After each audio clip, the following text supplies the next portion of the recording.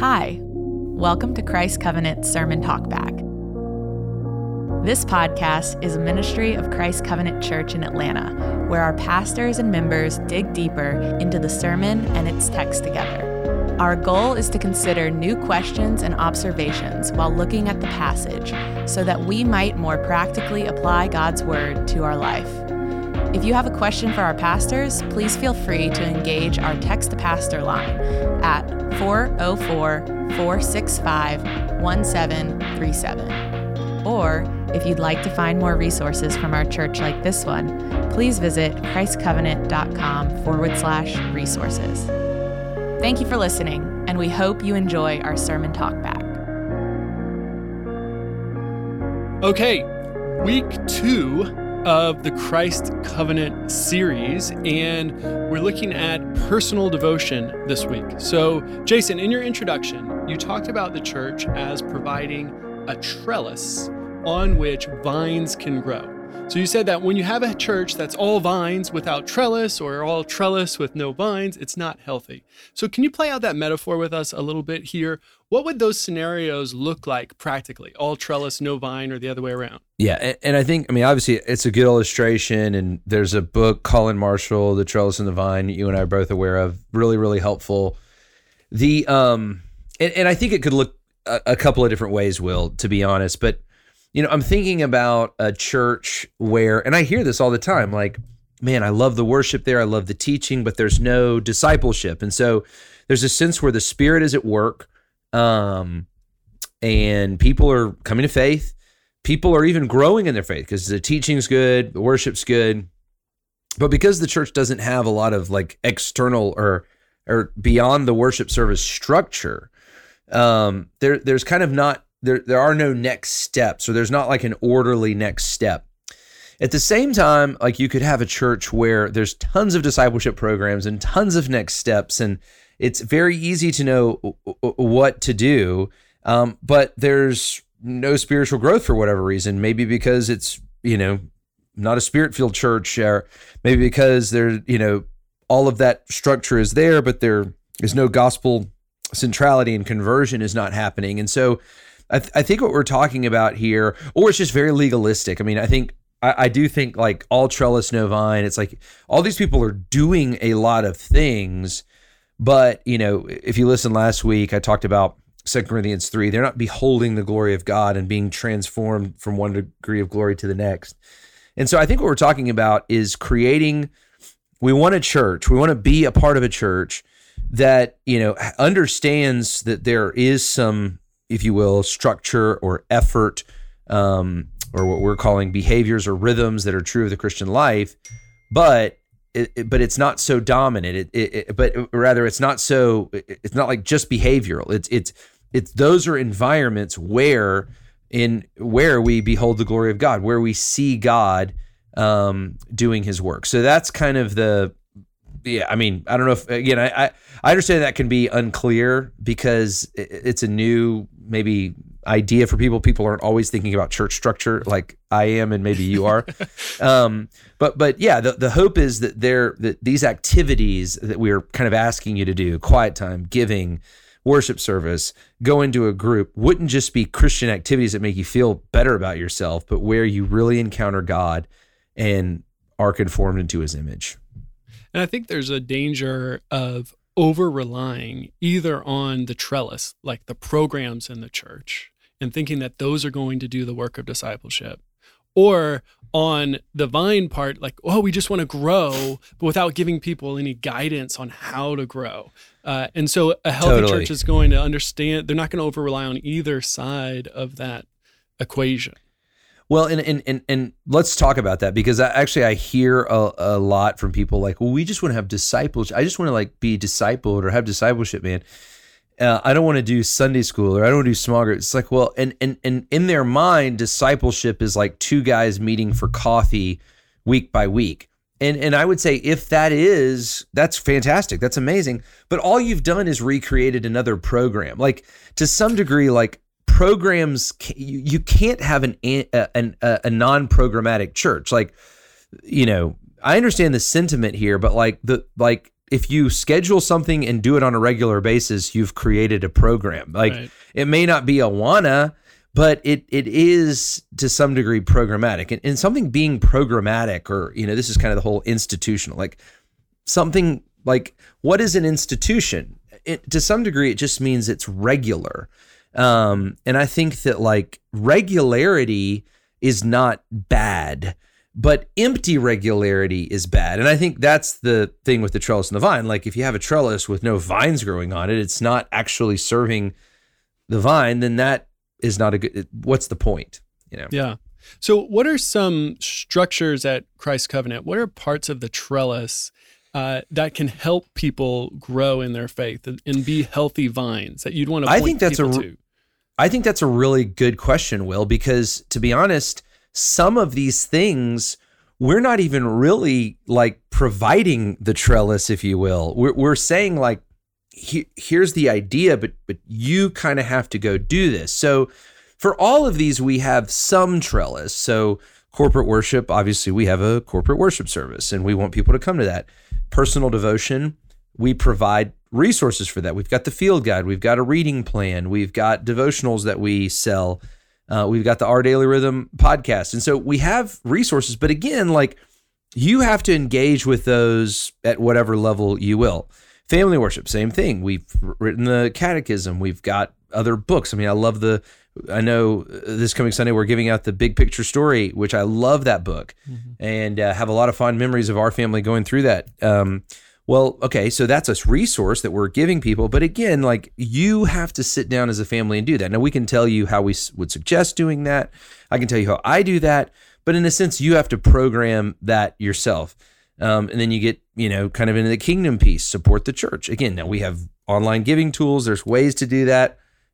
We certainly can suggest biblical principles for giving, but that's something that you have to do yourself. Relational discipleship, we have a massive trellis, right? We have this whole group system, and we have the Institute, and we have the cohort system, and that requires a ton of work, right? It's because that's a hard trellis to, just kind of come up with and build.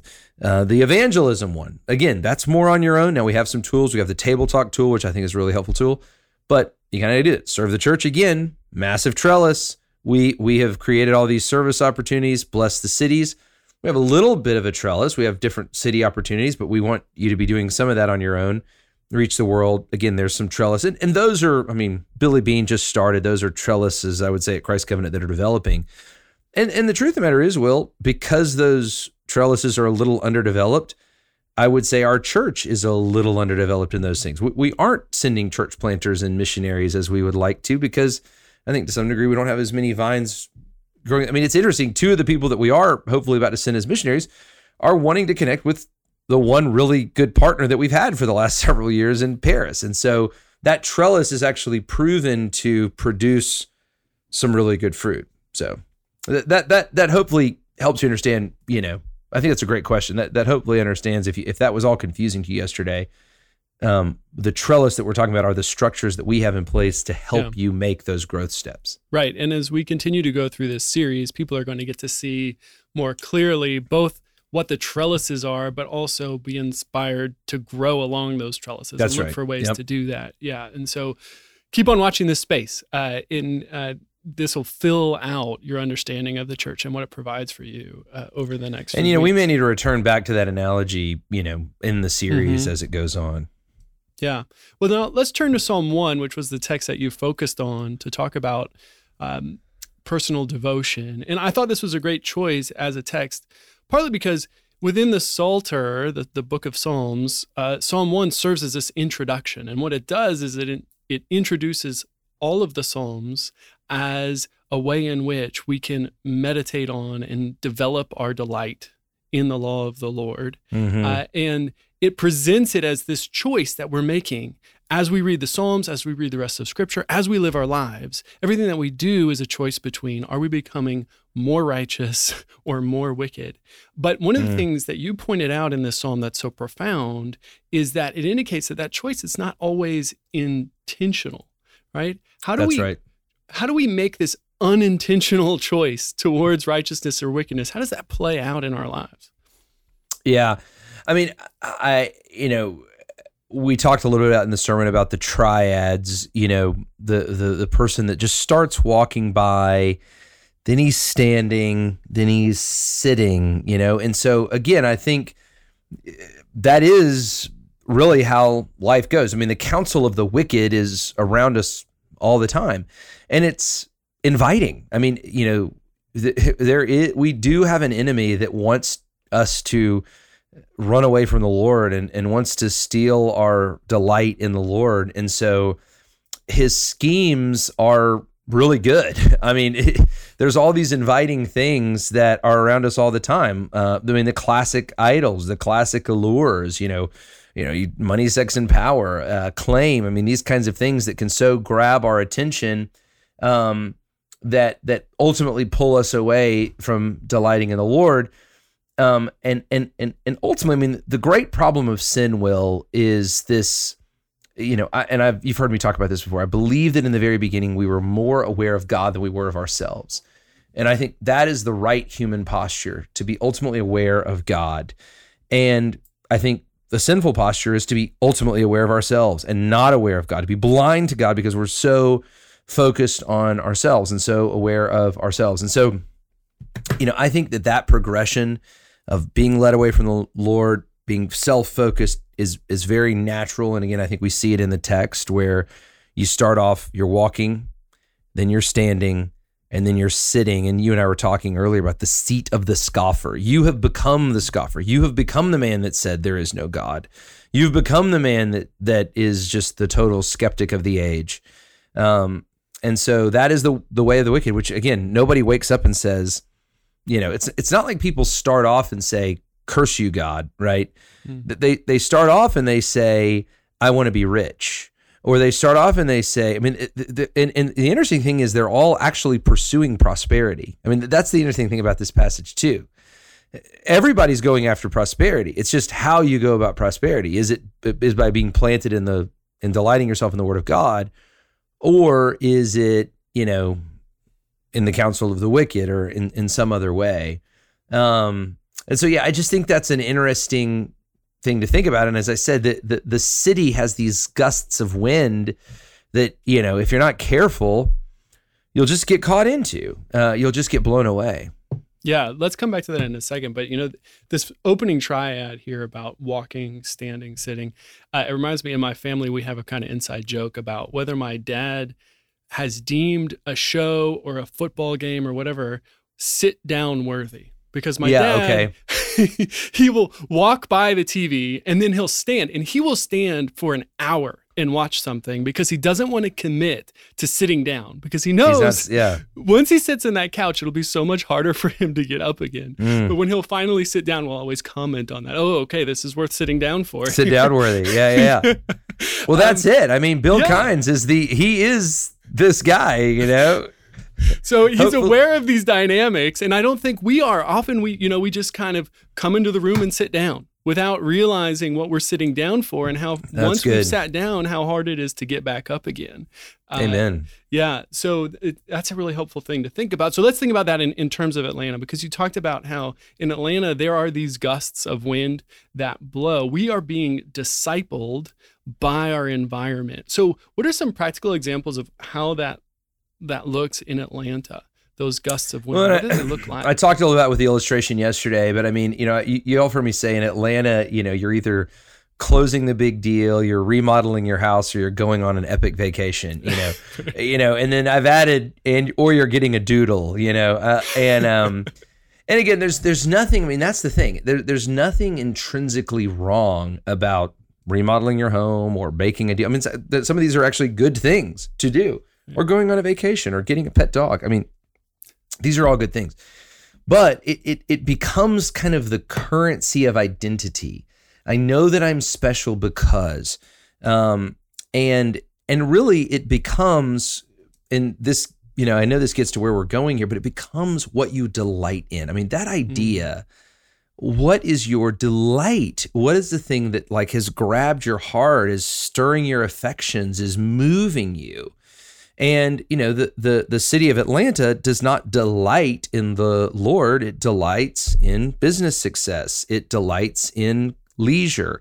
It delights in beauty. And again, I mean, these are things that are created by the Lord. They have their proper place, but the created thing becomes the ultimate thing, right? The created thing, ends up trumping the creator. And obviously Atlanta is not different than many cities in the world. They're just the way that it's kind of showcased and manifest is a little different.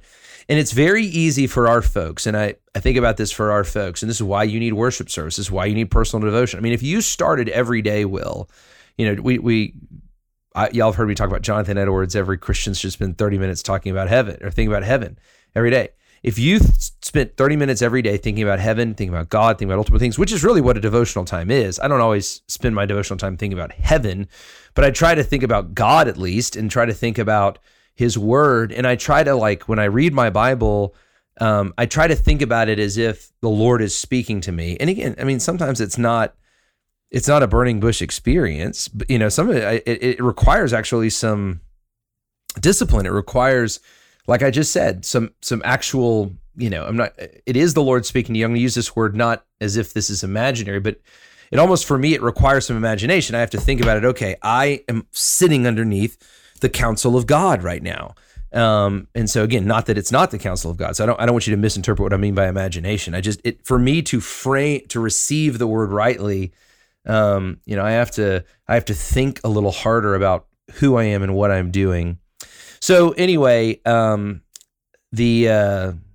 point I'm trying to make here is, unless we have those anchors in our lives, the winds of the day will carry us away, and we will become more self-focused. And for me personally, when I'm not in regular rhythms of worship and prayer, I become irritable, I become angry, I become very focused on my comfort, I become very focused on money. I mean, those winds just pick up in my life, and it's not like I decided, it's not like I set out in the day and said, I'm going to be more selfish today, but it just happens. That's the way the wind blows.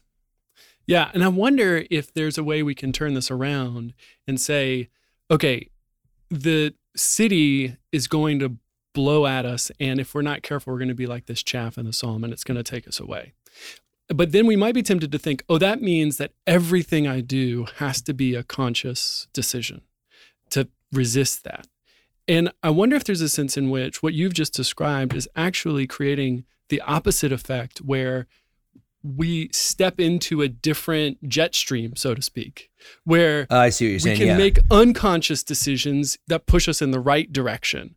I guess it's kind of like, sending out our roots to bring in the water, as you were talking about. But there's a sense in which it becomes a part of you. I mean, that's the meditating. It God's truth, it just becomes how you think.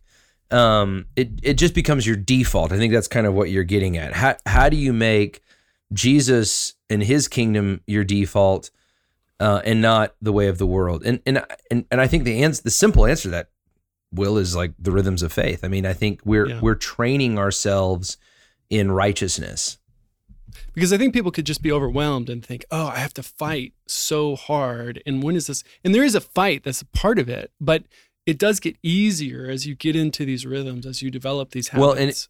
And that's what, I mean, we've talked about that some. I mean, this idea of liberty. I mean, we talked about this last week, like this idea of freedom, that, the Christian life should ultimately feel like you're free, because, and that's what the 2 Corinthians passage, when the Spirit of God is active in your life, he leads you to what God desires, and he gives you these Godward desires, to where they do become just second nature. I mean, and I've had conversations with people, and I'm like, I don't know if you're a Christian or not, because the truth of the matter is like, the evidence of the Spirit would show that you desire the word of the Lord. The evidence of the Spirit would show that you desire the people of God. Like, that is how the Spirit leads us. It's not always the struggle. Now, again, there is a struggle, right? Because sometimes you're pushing against the wind of the age. I was listening to a song yesterday. A buddy sent it to me after the service. The old Bob Seger song, "Against the Wind." And I mean, there is this like reality. I'm older now, but I'm still running against the wind. Like there is this reality that the Christian life does get easier, right? I really do believe that. The freedom grows, but there still is always an intentionality, or else the winds start blowing back against you. So yeah. Well, and the other point is, because the wind isn't mentioned until verse 4 with the wicked and the chaff, people can read the psalm, and when it's talking about the tree in verse 3, they can think, oh, the tree doesn't have to worry about the wind.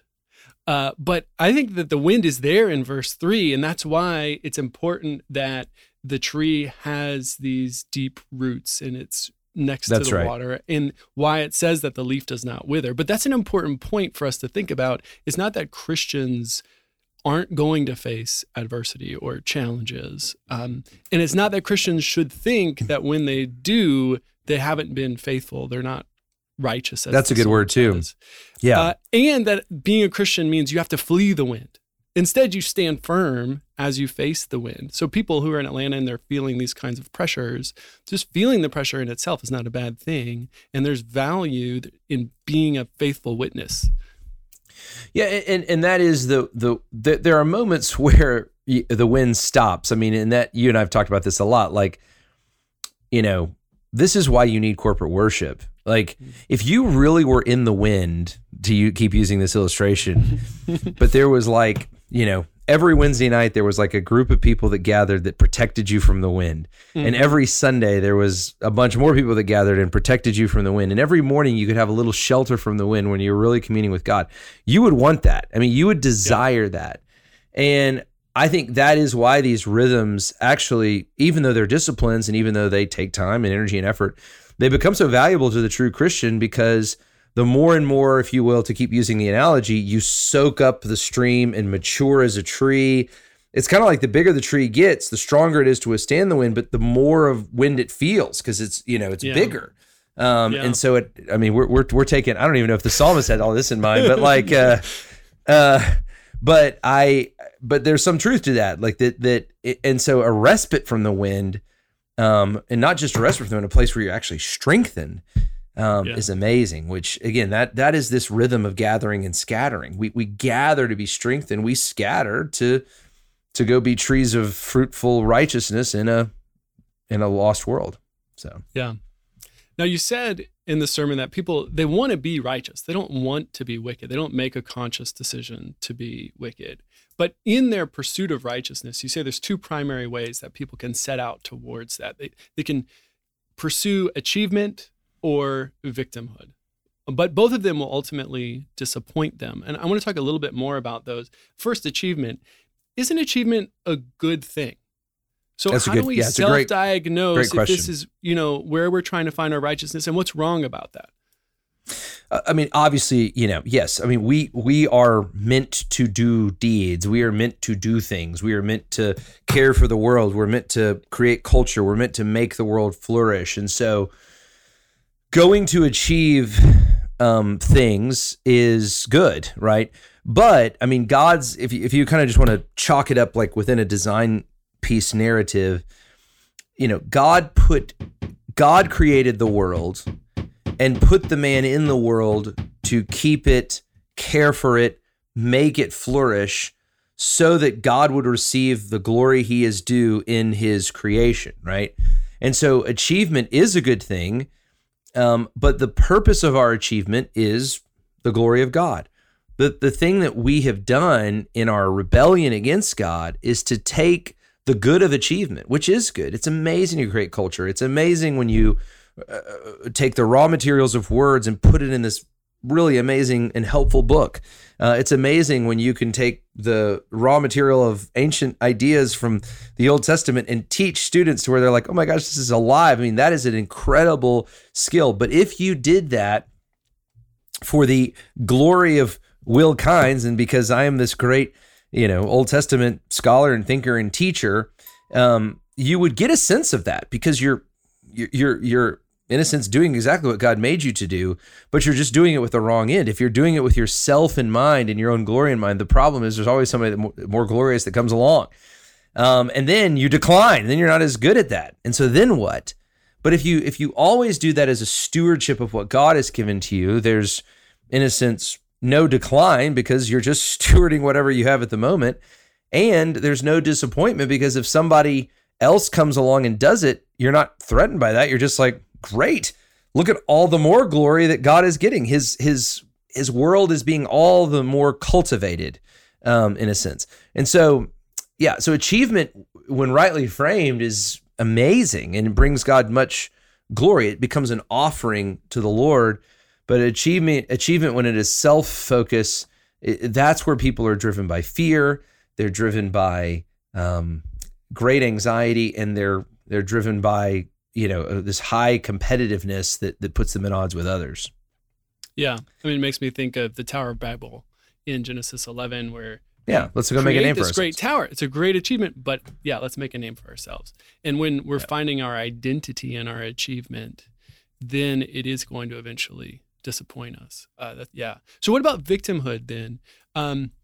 Victims deserve our love. So dealing with victimhood mentality, you brought that up, is a delicate thing. So how do we love victims without encouraging them into a victimhood mentality? How do we identify if we're falling into that kind of mentality ourselves? So if something bad happens to you, right? If you are a victim, right? The right response, for that, is to pursue justice, to pursue healing, to pursue reconciliation and overcome that. And so in no way do I want to lessen real hurt that people are going through or dissuade that. You got to be careful when talking about victimhood mentality. We have come into an age, though, where people are exploiting their victimhood. And this happens all the time. And I mean, I just had a conversation today with someone, and I was talking to them about, gauging in the life of the church, and they immediately went to a painful thing happened to me, and so they're saying, I don't need to engage in the life of the church because a painful thing happened to me. We were in our teaching meeting and we were talking about the song In the Light by DC Talk. Remember that song? Yeah. And there's a line that says, I am the king of excuses. I've got one for every selfish thing I do. And I think that's what we're talking about. It's this like, yes, a couple of bad things happened to me, but now what I'm going to do is I'm going to take this bad thing that's happened to me and I'm going to exploit it. I am going to take it as far as I possibly can to give me as much leeway as I possibly can get so that I can behave however I want to behave. And I am righteous because this bad thing happened to me. I mean, Will, you're a dad, and I know your girls, maybe this doesn't apply to you because you have like the best daughters in the world, but like at the D's house, at least, if I like see John Kellis hitting Rainer, it's like, well, he did this to me, and so he's exploiting his victimhood so that he can do this kind of evil thing against his brother. And I think that's what I'm talking about. And so I'm not lessening that people are obviously facing real tragedy. We want to overcome that, and there's consequence, there's justice, but there is this temptation to exploit our victim, and it's actually one of the things that people do. I got one for every selfish thing I do. It's one that people use in order to kind of justify their own righteousness. And so, achievement and the exploitation of victimhood, those are two ways, and that I said you can either beat the other or blame the other, or then of course the right way, you can delight in the other, which is the call of the command, the call of the psalm. Yeah, right. So that's what the psalm calls us to delight in the Lord. Though actually here in verse 2, it says, but his delight is in the law of the Lord. And so for Christians who might have a negative view of the law, because there are some things said in the New Testament that present the law in a more negative light. Right. How can you hold this, like, what is delighting in the law of the Lord, and how do you get from the law of the Lord to delighting in the Lord, period? It seems like the delighting in the law of the Lord could be a distraction from that. Well, and I mean, I would say that it, to some degree, it kind of goes the other way. I mean, that's where I tried to get at the end of the way to the path is to just start delighting in Jesus, if you will. When I realized that even though I was dead in my sin, Christ has made me alive. When I realized that even though I was an enemy of God, deserving of God's wrath, and Jesus came and took on that wrath and was put out so that I could be put in. When I realized that, then I can start trusting Jesus, and I realize that he loves me and that his plans for me are good. And then on top of that, oh, by the way, he doesn't just love me. He is the all-wise, all-powerful, all-knowing God who has spoken. And if that God, who is all-wise, all-powerful, all-knowing, all-good, has spoken, and I can trust him, then it's like, man, I would hunger to hear from whatever he says, you know? And so I really believe you will start delighting in the law of the Lord, the word of the Lord, as you delight in the Lord, as you understand the gospel, as you know what he says. But the way that you actually delight in the gospel and the Lord is to delight in the law. It's like, okay, now I'm going to obey whatever he says. Now I'm going to listen to him. Now I'm going to plant my whole life on what he says. Yeah, and law there we can misunderstand because it's the Hebrew word Torah, which actually just means instruction, right? And so that's right. As you said, the word of the Lord, we can understand anything in Scripture as the Torah, the instruction of the Lord, and he's instructing us for our own good, for our blessing, as Psalm 1 says. But how can the Psalm command us to delight in something? How can it command us to delight? Oh, I see. Yeah, I mean, I think that is a good, question. I mean, I think what it's doing, in a sense, it's creating this. It's blessed. The way to prosperity is the one who delights in the law of the Lord. And so, I mean, there's one sense, Will, where it cannot just like, you can't just delight. I mean, you have to see the value. You have to, if you will, be redeemed. And so, yeah, I mean, I think we could talk about this, like, it's like, okay, I'll just delight in the law of the Lord and prosper. Well, I mean, to some degree, like, you have to know God to some degree, you have to know God to love him. And if you really know him, you'll really love him. But I do think that, I mean, obviously as Christians, we would understand there's the Spirit's work in this. Like, I mean, I wish I could just say, delight in the law of the Lord, and everybody would say, yes, sir. I mean, to some degree, like, I have to trust in the work of the Spirit, the new birth, regeneration, that people would have eyes to see and ears to hear the goodness of God and the way of God and their own sin and their need for God and the love that God has shown us in the gospel. Yeah. That creates a delight. Yes. Yeah.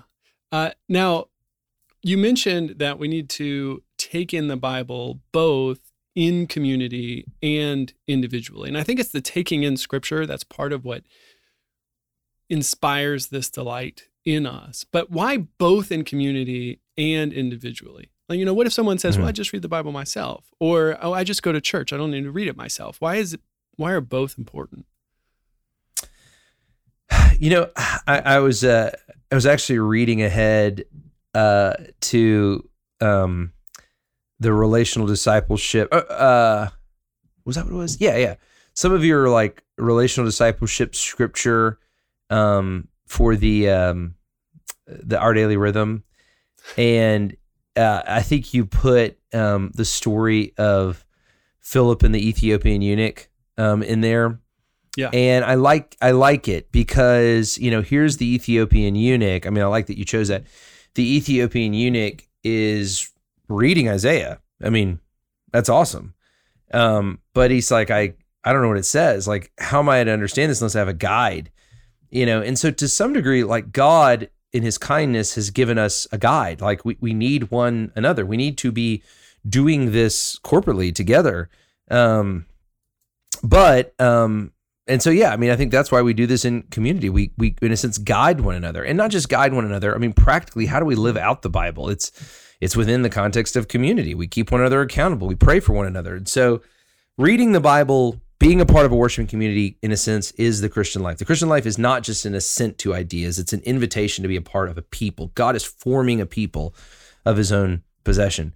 And then secondly, I think, why do we need to do it individually? I mean, because we need to do it individually. Like we need to, our whole lives to be planted on this tree. I mean, for me personally, and I guess I can speak from a personal experience here, you know, when I alone, I know myself, I know my heart, I know what I'm struggling with.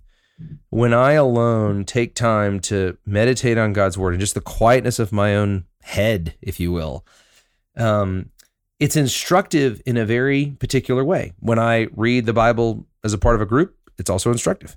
But there's a kind of instruction that I can only get by myself, and there's a kind of instruction that I can only get in community. And so I think in order to fully meditate on this and fully soak it up, you know, both are so important. I'd be curious. I mean, do you have any additional thoughts on that? You know, it's striking that the psalm is describing an individual, and there will be other psalms in the Psalter that are very communal. But the psalms themselves alternate back and forth between individual psalms and communal psalms, which reinforces that idea that the life of faith is a communal experience. We do it with others, but it's also an individual experience.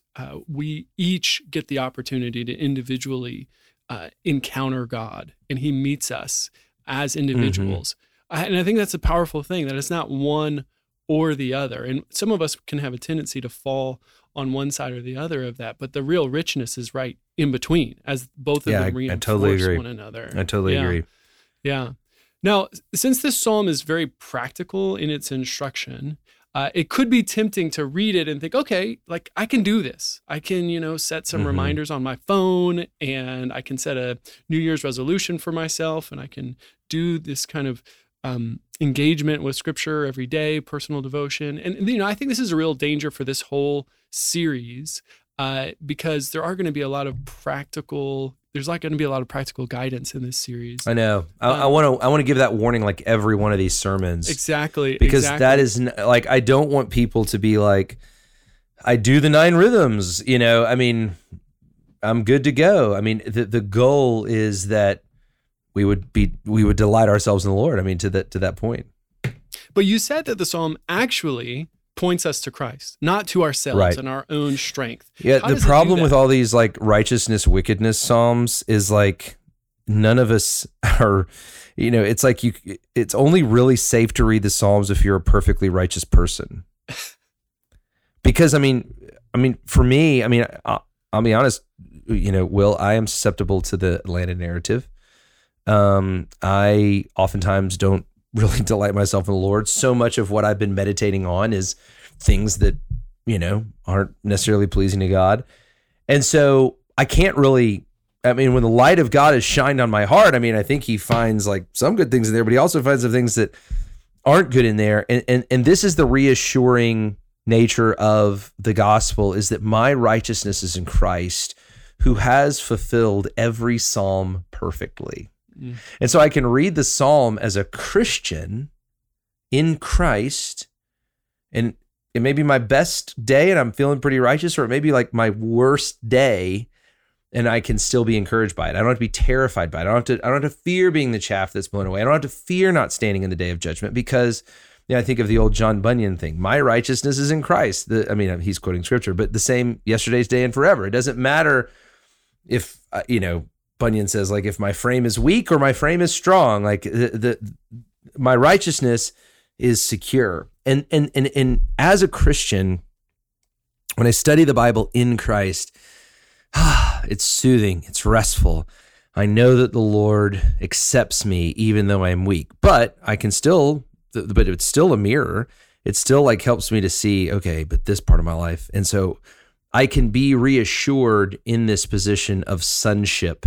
I'm not looking at Psalm 1 as a means to please the Father. I have pleased the Father in a sense. I am made right before the Father. I have come into fellowship with the Father in Jesus. But in Jesus, then I can actually be conformed into his image through the mirror, through the tool, through the nutrients of his word. Yeah, and that leads really well into the final invitation you gave. Like a good Baptist pastor, you closed with the invitation. I'm a Baptist, Yeah, and this is what you said. You said, "Blessed is the man who doesn't just get blown over here to the way of the wicked, but who sees Jesus, who's called into a delight of the Lord through Christ." That's the invitation.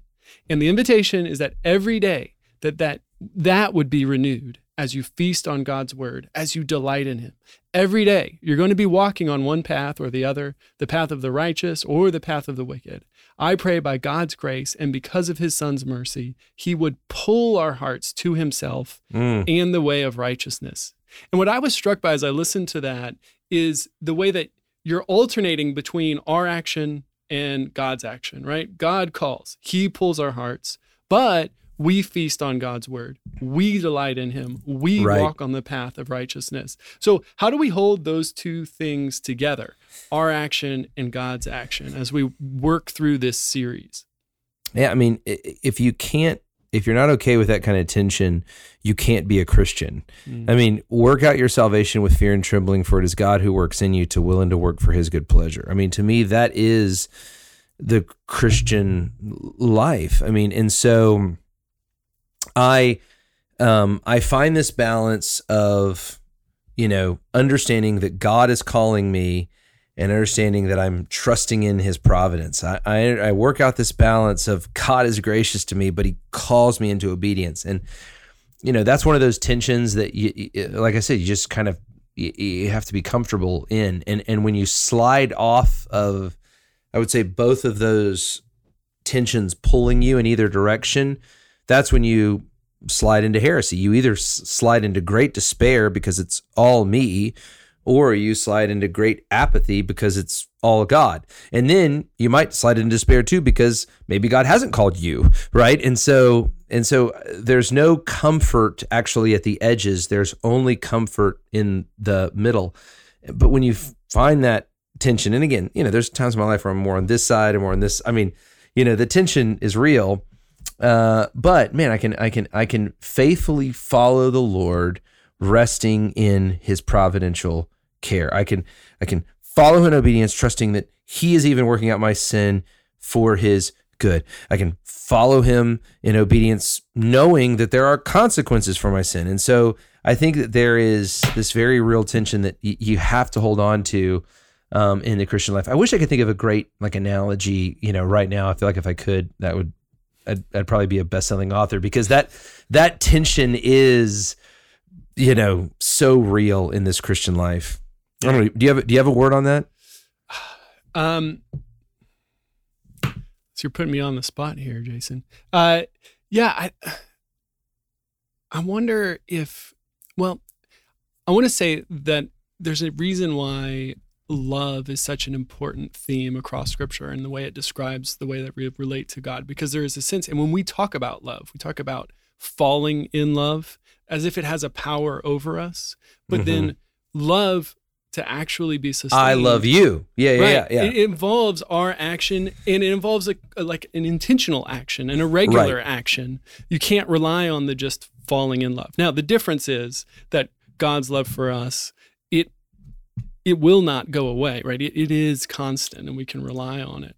But the way that we experience it, we could fall away. We could be, to circle back to Psalm 1, right? You can start to walk in the way of the wicked, and then you could stand, and then you could sit in the I think love is love is a great analogy, because it requires both action and, in a sense, reaction. I mean, you're pulled, like you said, like when you're in love, you're out of control, and you still get those moments. Like I remember when a young Will Kynes was just falling head over his heels for Vanessa, and this disciplined, focused young man was just this star-crossed, starry-eyed lover, But now you've married her and you've raised 3 kids together and you've had countless hours of just intentionality of building the relationship, and you've lived overseas and you've done all this stuff. And you've put this enormous investment of time into love. And sometimes it feels like a lot of work, but sometimes still, and I know that you feel this because you guys have a great relationship, it still feels like you're out of control. I mean, that's the fun of love, is like there's these moments with Paige where I'm like, I couldn't be more I couldn't be more crazy about you than I am right now. And then, there's also moments where I'm like, I have to really be a good husband right now because everything in me wants to be a bad husband, And so, I think love is a beautiful analogy, and, God is love. It makes sense and he wants to have a loving relationship with us. It makes sense that would be the nature of how this relationship works. Yeah. Well, first comes love, then comes marriage, then comes the baby and the baby carriage, and next week is family worship. So an appropriate segue. Wow, what a tie-in. There we go. Well done. So next week we'll be back with family worship, and that's going to be with Barrett Fisher, the Right Honorable Reverend Barrett Fisher. So looking forward to that. But for this week, I'm Will Kynes, and thanks to Jason Dees. Once again, thank you for listening to the Sermon Talkback podcast. If you have any other questions after listening, or if there's anything else you'd like to discuss with one of our pastors, please don't hesitate to engage our Text to Pastor line at 404-465-1737. And once again, if you'd like to find more resources from our church like this one, please visit christcovenant.com/resources. Thank you, and have a blessed week.